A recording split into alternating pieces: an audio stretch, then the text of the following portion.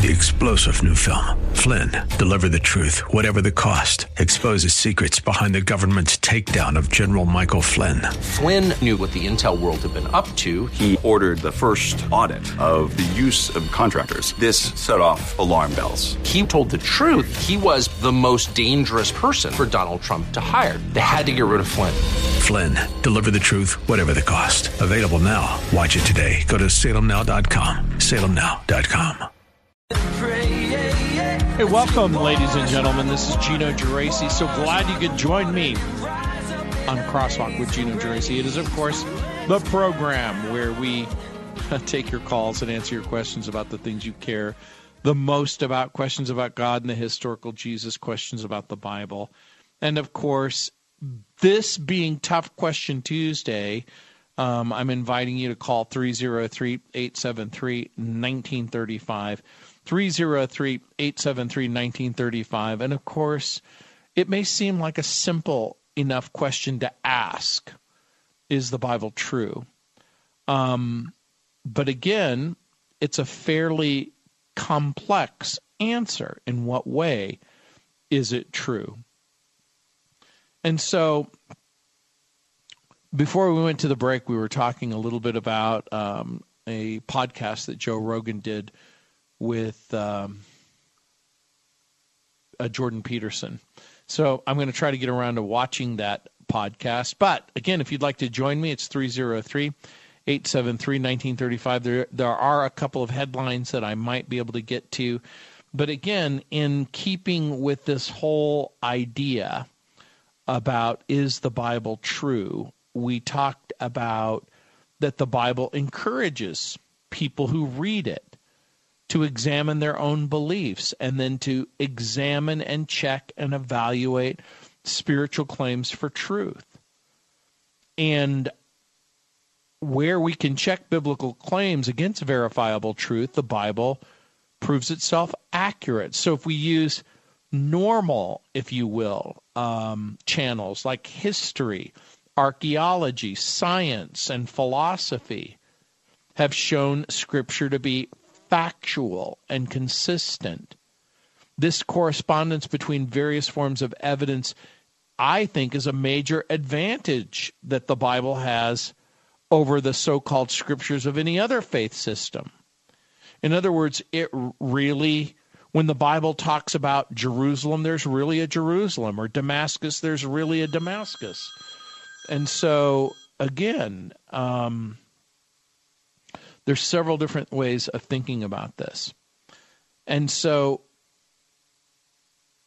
it's been, when we talk about history, archaeology, science, this correspondence has been a major deciding factor in converting skeptics and non-believers to faith in Jesus Christ. So, again, whether or not the Bible is true is a separate question from whether or not a particular passage is literal or metaphorical or a prose or poetry or wisdom literature. It's reasonable to say that a phrase or a statement is true even if the truth isn't presented in literal terms. For example, if a person says during a heavy rain, "It's raining cats and dogs," the statement is true. It's just not literal. It's an idiomatic expression that we understand.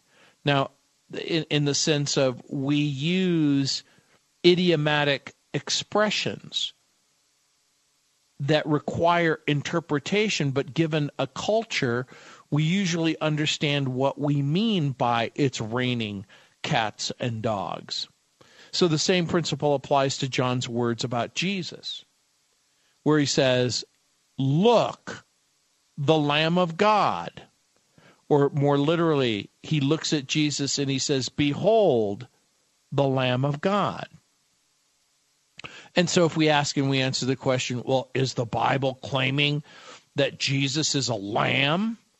Well, in one way it is claiming that he is a lamb. A literal lamb? No. In what sense? In the way that the Bible represents lambs as an innocent sacrifice. Now, again, people can ask for clarification and be told based on Old Testament imagery that no, Jesus isn't literally a woolly farm animal. He's the fulfillment of the law. He's the divinely chosen sacrifice to redeem the world. In other words, Jesus is in both type and reality the sacrifice. So the very fact that John is using a metaphor or there's figurative language, that doesn't make the statement untrue. And so does the Bible allow for metaphorical language? The answer is, of course it does, just like we allow for metaphorical language in our day-to-day conversation. It's good to remember that the Bible is 66 separate books, and each of them contains different types of literature, mixing literal and figurative language. So I'm going to suggest to you not just simply that the Bible is true, but that the Bible itself claims to be true, and all of the evidence supports the truthfulness of the Bible. So again, this combination of internal consistency, connection to the evidence, relevance in our experience, makes the Bible unique. And like many religious works, the Bible claims to be true. Maybe the most famous passage, 2 Timothy 3:16, where Paul writes, "All Scripture is breathed out by God and is profitable for teaching, for reproof, for correction, and for instruction in righteousness." And so, unlike other so-called religious texts, the Bible repeatedly and emphatically supports the assertion that the Bible is true. And of course, that's a different question than why should I believe it? But 303-873-1935, that's the number.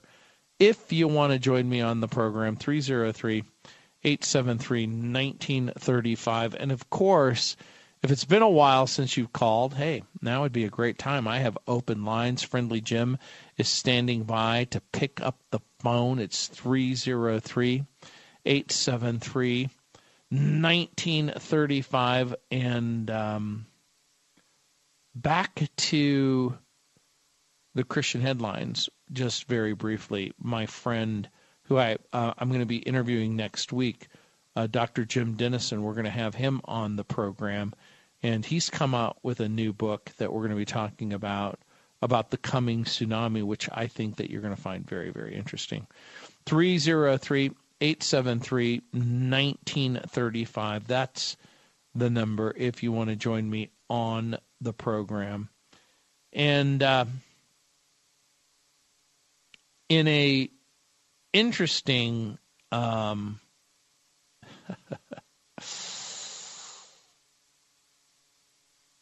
there's been a lady who in Finland has been literally criminally charged for affirming a Bible. For she might be facing prison time for a Bible affirming tweet which she made about eternal life.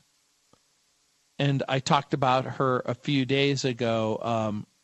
Pavi Räsänen, who's a member of Finland's parliament and a former interior minister. She's charged under the country's hate speech law with incitement against a minority group for statements that she made about LGBT individuals.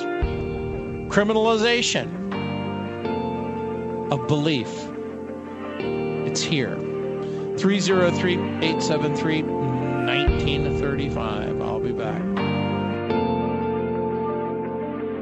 Hey, welcome back, ladies and gentlemen. This is Gino Geraci, 303-873. I'm looking at a story that I can't believe, but I'll try and get to it. 303-873-1935. Let's see who's up. Susan, welcome to the program.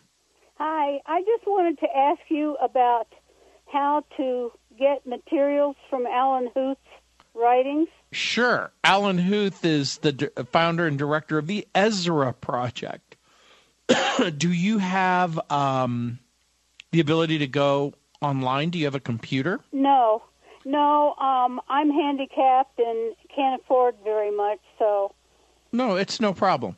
So do you have the ability? Well, obviously you're calling me. Can you, do you want I have a telephone. Yeah, you have a telephone. Well, you know what? I think I have a phone number for Alan. Are you ready? Yes. I think it's 303-775-8521. Let me see if I've got one other place. But it's called 303. Are you ready? Yes. 303. Okay. 369 8001. So I think you can try both of those numbers. 303-775. Well, with two numbers, how could I go wrong? Huh? With two numbers, how could I go wrong? Well, I'm hoping that one of them will lead you to Alan Huth. Well, if it won't, I'll ring your bell again. Yeah, I'm happy to do that. Okay. I was just very interested in his work. Yeah, he has some fun stuff, and he's done some great work over the years. And I love their mission. Yeah. So I did say 303-369-8001. That should work. Okay. Well, God bless you. Thank you so much. Hey, you're welcome. Bye-bye. Bye-bye. 303-873-1935. Now, before I was talking about the Finnish lady who faces possible prison time. Her name is Pavi Räsänen. She was a member of Finland's parliament, former interior minister. And she was literally accused of hate speech. She had a tweet where she included a verse from the Bible and criticized the Finnish Lutheran Church for, quote, elevating shame and sin to a subject of pride after the denomination supported Pride Week. Now, what Pavi is doing, she's basically making that statement, why should we celebrate what the Bible condemns rather than condemn what the popular culture celebrates? She could be sent to prison if she's found guilty, although prosecutors are asking the court to fine her, according to BBC. On Monday, she told the media she was honored to be defending freedom of speech and religion. She said, quote, I hope that today it can become clear that I have no wish to offend any group of people, but this is a question of saving people for eternal life, unquote. The other charge against her was a 2004 article where she wrote describing homosexuality as a psychosexual development disorder. Now, I want you to pause and think about that for just a moment. In a very real sense, if we're asking and answering the question, the kindest way of describing homosexuality is psychosexual development disorder. But if you ask and you answer the question, what does the Bible say about this? And is it in fact sinful? Is homosexual behavior sinful? And is the solution to the problem of sin repentance and then a willingness to turn to God and trust God? She said, "It never occurred to me that my own writings would one day be illegal." So Rassinen's defense is supported by our friends at Alliance Defense Fund International. Now, obviously, we've worked with Alliance Defense Fund here locally, but Alliance Defense Fund International is helping to represent her. Her attorneys have, quote, urged the court not to impose their own theological interpretation of Scripture on citizens by criminalizing the traditional Christian view on marriage and sexuality. A guilty verdict, according to the Alliance Defense Fund International, would, quote, appear as a de facto criminalization of the Bible verses tweeted by a politician. A conviction would set a new European low bar for speech standards, said Paul Coleman, who's the executive director of Alliance Defending Freedom.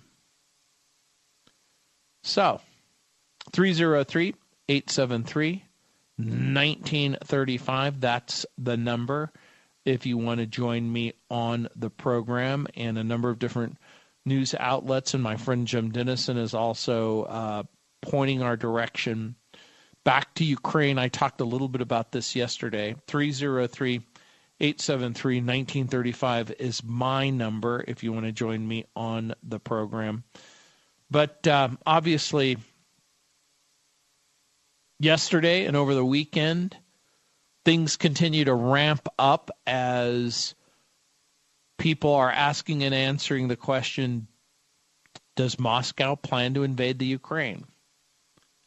And by the way, one of two things really is true. Moscow will invade the Ukraine or won't. And of course, if the Russia is going to invade Ukraine, make no mistake about it, they've already drawn up the plans. They have 100,000 troops massed at the Ukrainian border. The United States Defense Fund and Defense Department announced that up to 8,500 American forces have been placed on high alert for potential deployment to Eastern Europe. And as has been reported in a number of different outlets, the State Department has ordered families of U.S. Embassy personnel in Kiev in the Ukraine to begin evacuating. The British Embassy in Ukraine is withdrawing some of its staff members. And of course, Russian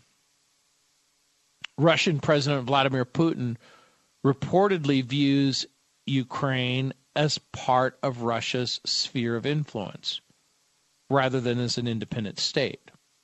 So again, if we're asking and answering the question, if the Russian president sees Ukraine as a part of Russia, and the president of Russia is demanding that NATO promise to never allow Ukraine to join its alliance, and wants alliance troops currently stationed in the former Soviet bloc countries to be curtailed or to be reduced and then eliminated, if you will.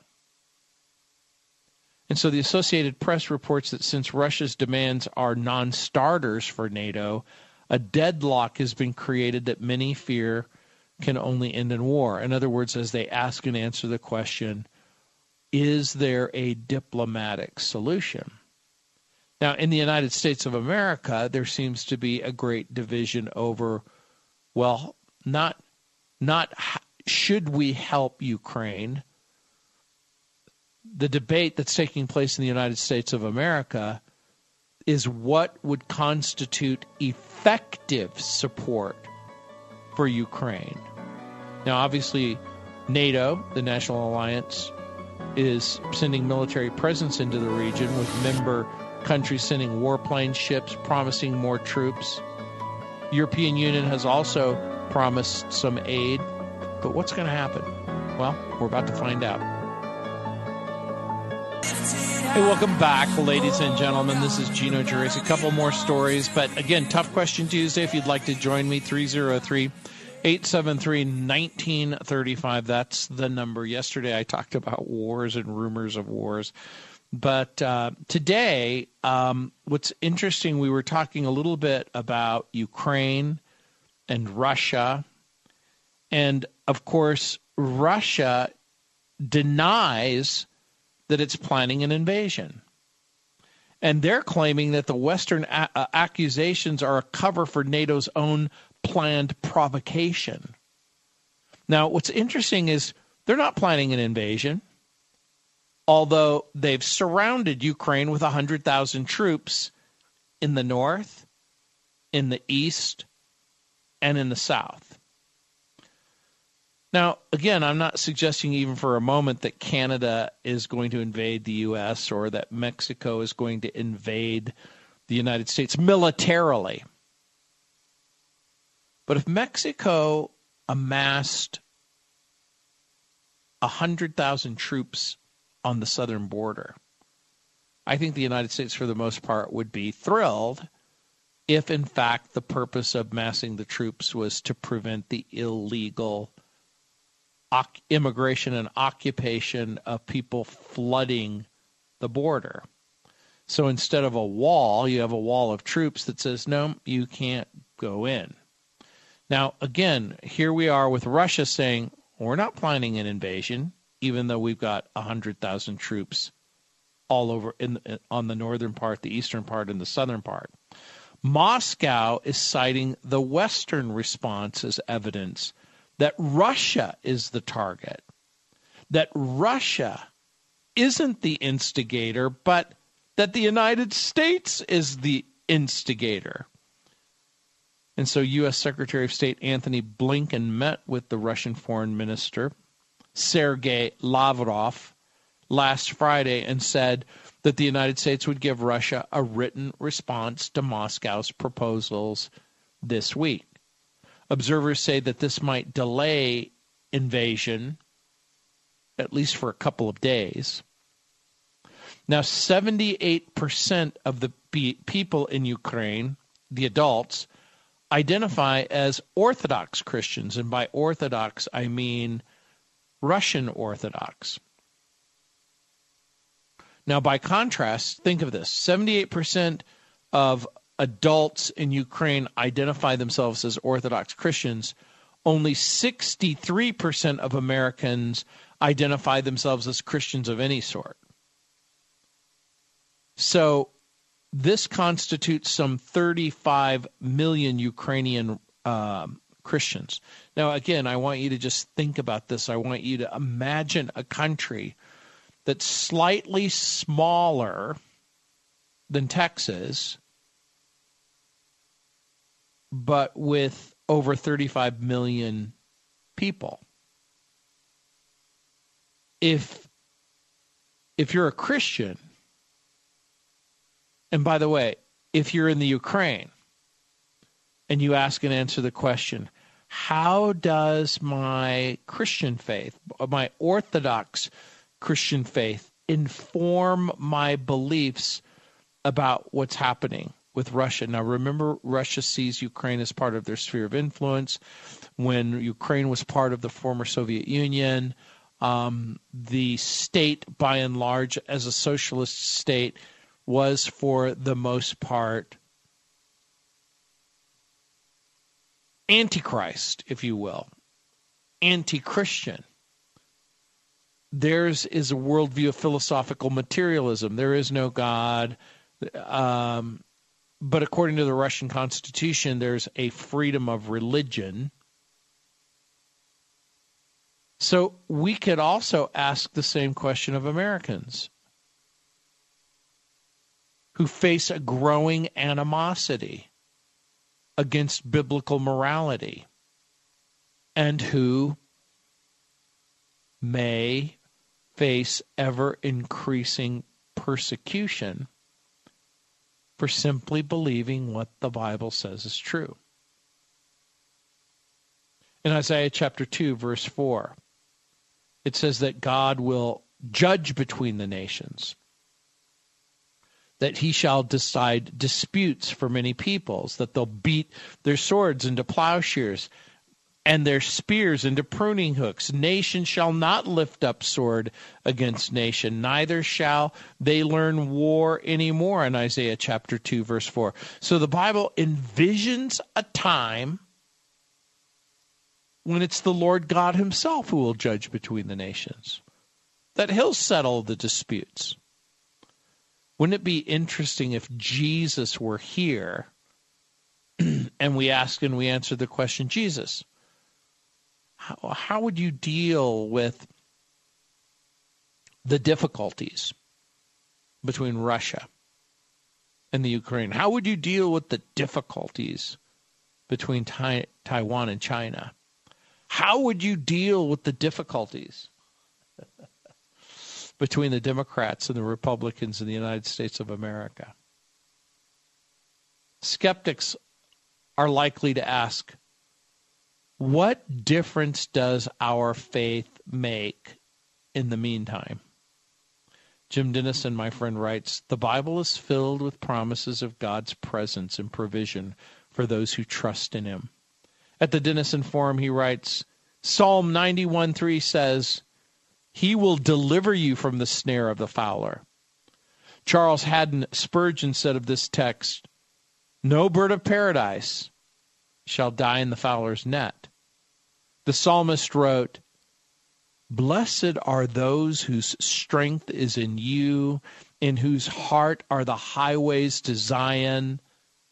As they go through the valley of Baca, that's Lebanon, they make it a place of springs. The early rain also covers it with pools. They go from strength to strength. Each one appears before God in Zion. He's quoting Psalm 84, verses 5 through 7. He says, but these promises come with a condition. God's word says, don't be anxious about anything. Philippians 4:6. Frederick Buckner writes that Paul was evidently in prison at the time and with good reason to be anxious about everything. However, the apostle continued, but in everything by prayer and supplication, with thanksgiving, let your requests be made known to God. Buckner says, quote, he does not deny that the worst things will happen finally to all of us, as indeed he must have had a strong suspicion they were soon to happen to him. He doesn't try to minimize them. He doesn't try to explain them away as God's will or God's judgment or God's method of testing our spiritual fiber. He simply tells the Philippians that in spite of them, even in the thick of them, they're to keep in constant touch with the one who unimaginably transcends the worst things, as he also unimaginably transcends the best. Buckner continues, quote, come hell or high water, they're to keep on asking, keep on thanking. Above all, keep on making themselves known. He does not promise them that as a result they will be delivered from the worst things any more than Jesus himself was delivered from them. What he promises them instead is that the peace of God, which surpasses all understanding, will guard their hearts and their minds in Christ Jesus. Here's the quote. The worst things will surely happen no matter what. That's to be understood. But beyond all our power to understand, he writes, we will have peace both in heart and in mind. We are as sure to be in trouble as the sparks fly upward, but we're also in Christ, as he puts it.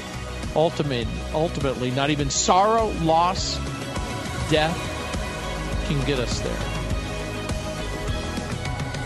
It's Gino Geraci. 303-873-1935. Hey, welcome back, ladies and gentlemen. You still have time to call me, 303 303-873-1935, 303-873-1935. As we have this final segment on our Tough Question Tuesday, 303-873-1935, we're talking about Ukraine. And my friend, of course, Jim Dennison, who I'm going to be interviewing next week, and we're going to broadcast that interview. He basically says, let's pray for war to be averted in Ukraine and for peace to rule. He says, let's pray for wisdom for our leaders and for those with whom we're negotiating, or they are negotiating. Let us pray for protection for our soldiers, embassy personnel, those who are in harm's way. And, of course, let us pray for Ukraine and for the Ukrainian brothers and sisters in Christ to turn their anxiety into intercession and to confront their fears with faith. When they do, they will, in Philippians 2:15, shine as lights in the world, holding fast to the word of life. Skeptics will see the powerful difference that Jesus makes in those who trust him, not just when their lives are easy, but especially when they're not. And of course, let us join them by asking God to redeem our present challenges in ways that deepen our faith and glorify the Lord. The Scottish minister John Bailey prayed, quote, "Let me use disappointment as material for patience. Let me use success as material for thankfulness. Let me use anxiety as material for perseverance. Let me use danger as material for courage. Let me use criticism as material for learning. Let me use praise as material for humility. And let me use pleasures as materials for self-control. Let me use pain as material for endurance." Can you think about maybe making that prayer your prayer? Again, 303-873-1935. We, of course, think about world peace. And, of course, we are to pray for peace. But if we ask and we answer the question, what does that mean and will it ever happen? World peace is a beautiful ideal, but one that will only be realized when Jesus returns. In Revelation chapter 21, verse 4, it says, "He shall wipe away every tear from their eyes, and death shall be no more. Neither shall there be mourning, nor crying, nor pain any more, for the former things have passed away." Until that time, peace throughout the world will never occur. You know, people talked about the Pax Romana of Rome. Has there ever been a time when there has been no global conflict whatsoever? I don't think so. Jesus said that until the day of his coming, like I said yesterday, and we talked about a lot, there will be wars and rumors of wars, and that nation will, in fact, rise against nation and kingdom against kingdom, and there will be famines and earthquakes in various places. There's really never been a time in the history of the world that someone wasn't fighting with someone else. Whether it was a world war involving dozens of nations or a local drama, difficulty, conflict involving tribes, clans, men have always been at war with one another. So promoting world peace, even though we know that human beings, no matter how hard they try, will never be able to bring it about, That's actually not a biblical concept. While giving to charity, promoting tolerance, sharing are certainly appropriate for Christians, and we do so in the name of Jesus, we ultimately understand that it is the Lord Jesus who brings peace.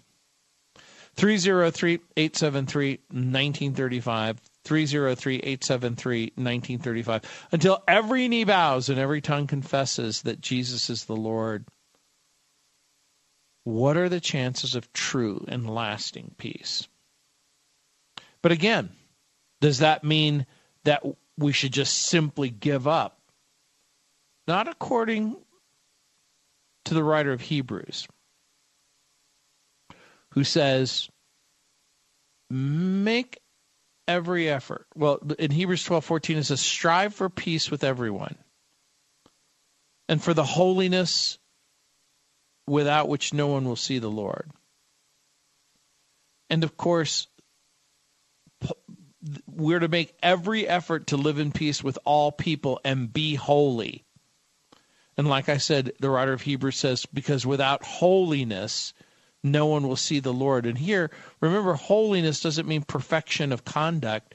It means a willingness to be separated to God for the purposes that God has ordained. So as Christians, we promote peace instead of conflict. We remember that by our own actions, complete peace will never be achieved because of, well, we live in a world that's broken, and we live in a world full of fallen human beings. But in spite of all of that, our faith remains in the Lord and in the Lord Jesus Christ, the Prince of Peace. And so until he comes to renew the world and bring peace, peace will remain a little bit more than just a dream. Our most important task is to convince others of their need for a Savior. This is what's so interesting to me about the popular culture in which we live.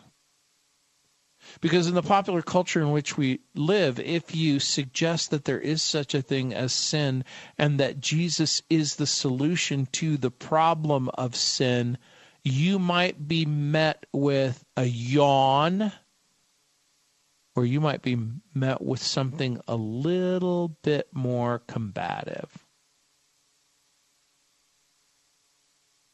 But in Romans 5:1 it says, therefore, since we've been justified through faith, we have peace with God through our Lord Jesus Christ.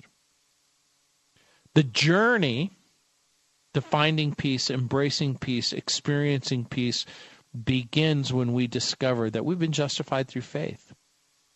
That the real conflict, the most appropriate conflict that we have to address, is that human beings are in rebellion against God.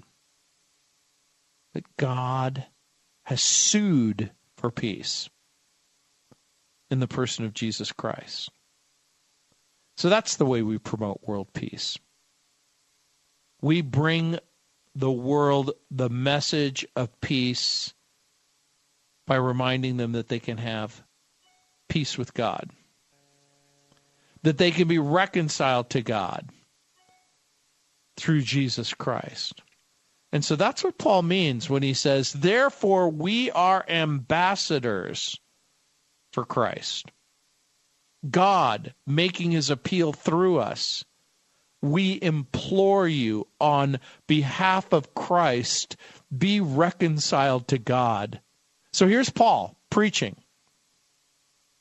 And he says, hey, be reconciled to God. And of course, he wrote, if you confess with your mouth, you'll be saved. Revelation 3:20, you know it. Jesus says, I stand at the door and knock. God wants to be reconciled with you. This is Gino Geraci. Thanks for joining me.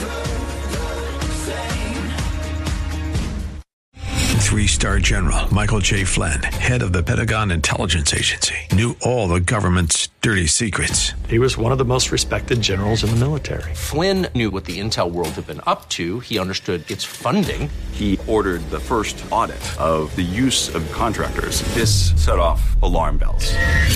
The explosive new documentary, Flynn, Deliver the Truth, Whatever the Cost, uncovers the facts behind this scandal. Flynn told the truth. He was the most dangerous person for Donald Trump to hire. I find out the worst enemy that I'm going to face in my life is right here in America. They took my assessment and they wanted me to change it. And I was like, I'm not changing it. They had to get rid of Flynn.